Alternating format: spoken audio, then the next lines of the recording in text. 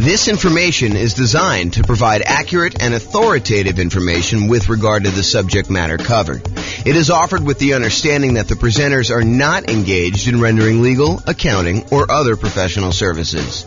If legal advice or other expert advice is required, the services of a competent professional should be sought. Welcome to the Syracuse Real Estate Investing and Real Estate Financial Planning Podcast.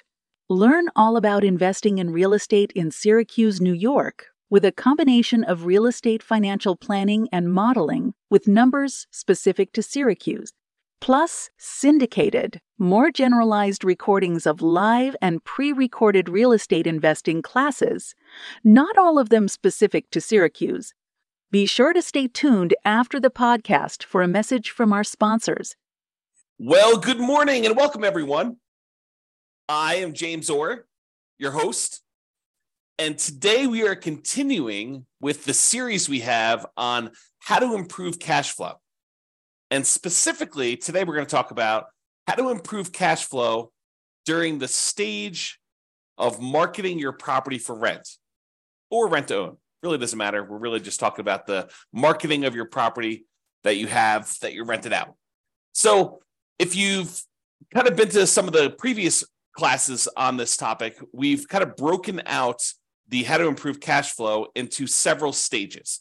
So for example, we have a stage for when you're searching to buy a new rental property.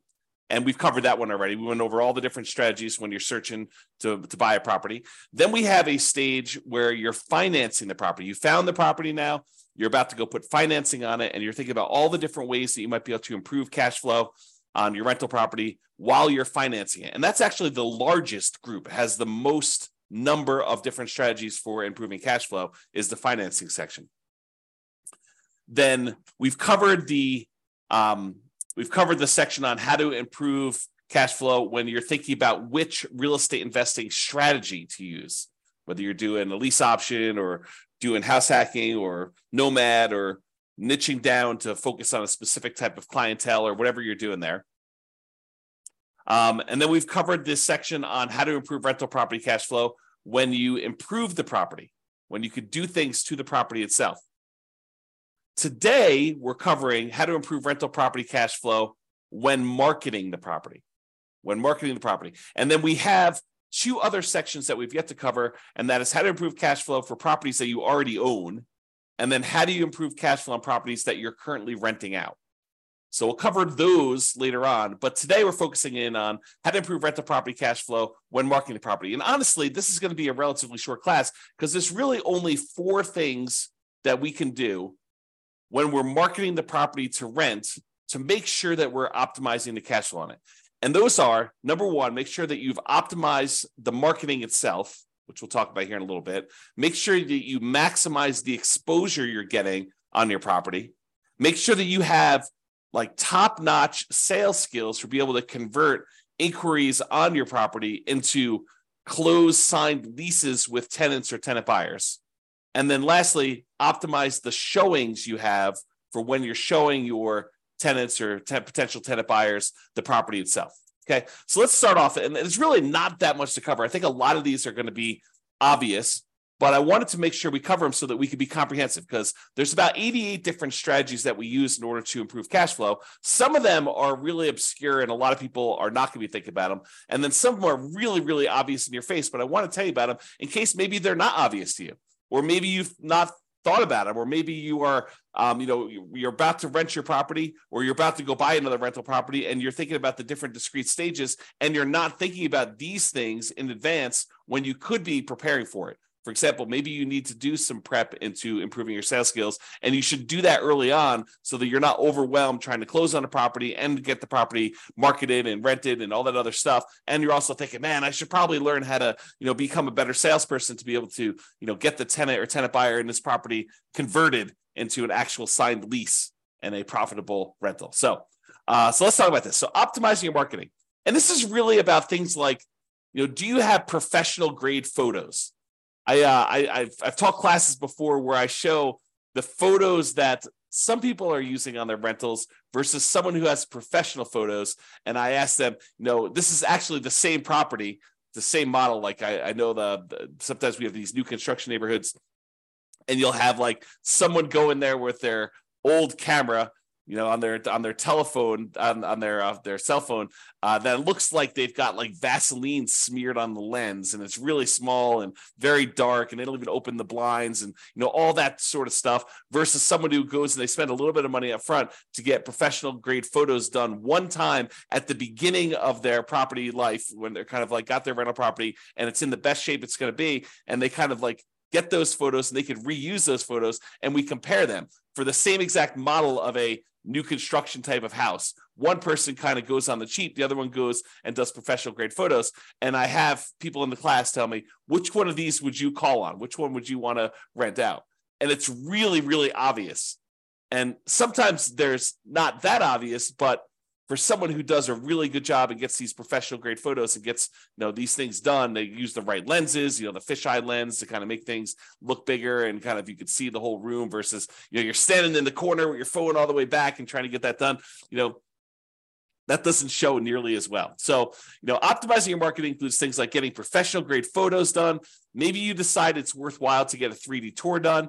I think that it's helpful in a lot of cases to do that. Or maybe you're going to do a video tour where you walk through the property with a video. And that way, when you're marketing the property, maybe when your prospective tenant calls, you say, look, I'm happy to email you over a video tour of the property, or maybe you include it in the marketing up front, and you can give them an opportunity to see it. Might improve your conversion ratio once you get them in the property, because they've actually gone through video-wise and seen the property and been able to do that. So really, optimizing the marketing materials you have for the property, whether that's photos or 3D tour or video or flyers or whatever you're going to do, or the signs you're using in order to do that. In fact, let me go just add those right now as I'm thinking about them. The flyers and signs, all the marketing materials that you might have could actually improve the marketing you're talking about. So whatever you could do to have professional grade marketing, I think is important.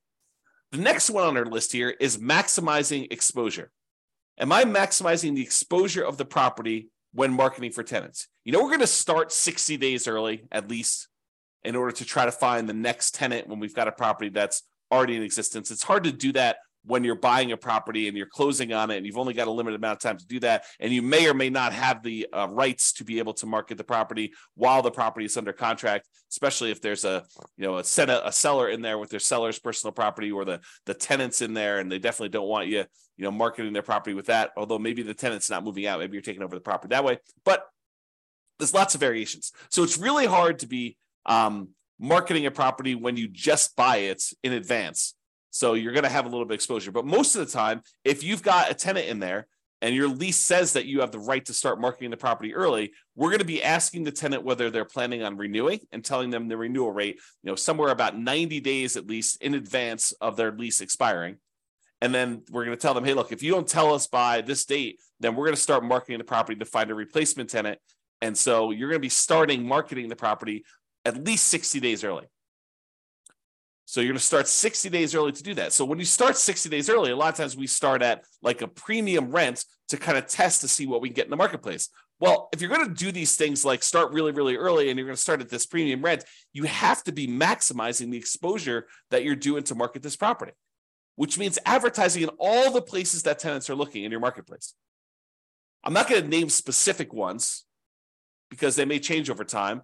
But I mean, I'll name some of the obvious ones, like places like the Zillow rental marketplace, places like Craigslist, putting yard signs in the yard, doing directional signs leading up to the property, all the like very traditional things that you should be doing. But there probably are other maybe local ones or local solutions that you should be considering. So you got to be talking to other real estate investors and finding out where they're marketing, or look at where other people are marketing. If maybe they're doing Facebook or something like that. Be in all the places where the tenants are looking. Maximize your exposure with your marketing. That is going to be a key to helping you get the rents that you're trying to get. So if we're starting 60 days early and we're starting at this slightly higher than what we might even think we might be able to get, like the top end of the rent range, because rents aren't exact, right? Rents are not like this property will automatically rent for $2,000 a month. No, there's a range. Maybe, at the wrong time of year, you're at $1,800 a month. If you're trying to rent this property, right between Thanksgiving and Christmas, in a lot of markets, that's not an ideal time to try to find a tenant. Not a lot of people want to be moving between Thanksgiving and Christmas, especially if there's inclement weather where you live, right? Or thinking about you're trying to do it between Christmas and New Year's. Your tenant moves out the week before Christmas, you get the property back. By the time you get everything ready to go, it's like the day after Christmas. You're like, okay, now I'm going to put the property up for rent. Probably not getting top of the market rent during that week. You're trying to fill your property right away. You might be waiting a little while if you've got a property that's priced pretty high, trying to do that. So sometimes rents are a little bit lower, depending on time of year and the property itself and everything. Sometimes the rents are a little bit higher. And if you start early enough, we could test toward the high end of that range, because rents are not exact. Rents are this rent range. Different properties, different times of year, different conditions going on. If it's really hard for the tenant, for your potential new tenants to get into the property, and the current tenant's a slob, and their property's kept a mess and really smelly, and it looks really rough, and you can't get good photos, or you don't have good photos, it's going to impact all these different things. Are going to impact your ability to get that top of the market rent. So you want to maximize your exposure and do all these other things right. Okay, so that's the other one. The next thing is sales skills.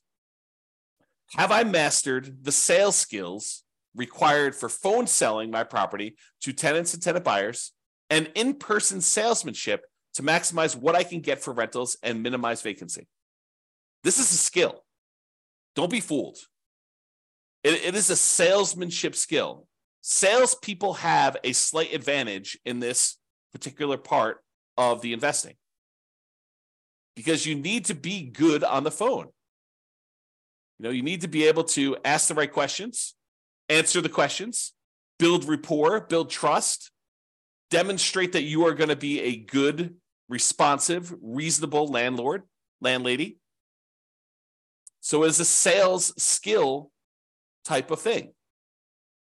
And if you don't have these sales skills, maybe you should hire this particular part out. Maybe you should hire a professional property manager who could do this, who has those skills. Or become a master at them yourself. Go study salesmanship. All the stuff that real estate agents use in order to improve their sales skills, those are the same types of materials you may want to study. Not because you're explicitly doing the exact same job, but it's similar type of kind of like skill, like the idea of going and building rapport and building trust with a potential buyer, or in this case, tenant, and what you're trying to kind of get them to feel comfortable buying and renting this property from you, depending on which one you're on. Okay. So mastering the skills for on the phone, and then also mastering the skills for when you're in person and you're showing someone around a property and you're answering questions and you're kind of transitioning, you're doing your closing to get them to fill out the paperwork, fill out an application, fill it out correctly, make sure that they're qualified, and make sure that they sign the lease so that you can kind of shepherd them through the whole process. This is a sales skill. Okay. And it will impact your ability to get top of the market rent, kind of like average rent, or below market rent, and whether you're going to minimize your vacancy or you're going to have a lot of vacancy. So it definitely impacts your ability to get great cash flow, to optimize cash flow on your property. And the last one is optimizing showings. Showing a unprepared property will result in subpar performance. You need to make sure that the property is appropriately prepared for showings. Is it well lit? Are all the light bulbs working? I mean, like obvious stuff. When you kind of like do the showings, do you open up all the blinds to get sunlight in so that someone doesn't come in and say, wow, this place is really dark? Like, I don't think I'd want to live here. It just seems really gloomy and poorly lit, especially if your tenant has got like, they like it dark in their bedroom or something like that. You need to go in there and make sure that the place is well lit, that people can see in there, and make sure that it looks good and that it smells good. If your tenant is not the most clean, your current tenant is not the most clean kind of tenant in the thing, maybe you have to do something about that. Or if it's a vacant property, definitely do something about that. Make sure the property smells good. Make sure all the repairs are done on the property. You're setting the tone for the relationship you have with the tenant when you're showing them the property. If you're the type of landlord that has all these different deferred maintenance items that are left undone, that is signaling to the current prospective tenant or tenant buyer that that's the type of landlord you are and that things are not done, they're not repaired. So make sure that these things are done. Make sure that it's clean. Make sure that it's neat. Maybe reward your current tenant for helping you keep the property clean, neat, smelling good, well lit, and let you know if there's any repairs that need to be done so that you could do them before you do these showings so that you can get maximum rent. Okay, so those are the tips we got for improving cash flow when marketing your property. Remember, optimizing cash flow is really about maximizing the income we have on the property and minimizing the expenses. And when you're marketing a property, you're really helping with both. You're trying to get that very top of the edge, top of the rent range rent, and you're trying to minimize any vacancy you have by getting the property occupied in a reasonable amount of time. So you're really working for both ends when you're marketing your property. Minimizing your exposure, or maximizing your exposure, I should say, when marketing your property helps you maximize that income you could generate from your property. So it's really better to think about all these different stages for optimizing cash flow. Take a more holistic approach and optimize at various stages to make sure that you're getting the maximum rent through all the different parts of buying your rental property and getting it rented there. All right, so that's all I got for you. This has been James Orr. I hope you enjoyed this class and I hope you implement some of the strategies to improve your cash flow. That's all I got for you for now. Bye-bye for now. With home prices up, mortgage interest rates up, and rents up but not quite enough to counteract the higher prices and interest rates, cash flow on rental properties in Syracuse is harder than ever. Book a call with the Real Estate Financial Planner to apply our proprietary 88 strategies to improve cash flow on your rentals. See the show notes for a link to schedule your call and improve your cash flow today. If you're a real estate agent, lender, or professional in Syracuse that wants to help our real estate investor listeners, consider reaching out to learn about collaboration opportunities with this podcast. We'd love to add more value to our listeners by having you assist our investors buy, sell, and finance their real estate investments. See the show notes to schedule a call to discuss collaboration opportunities.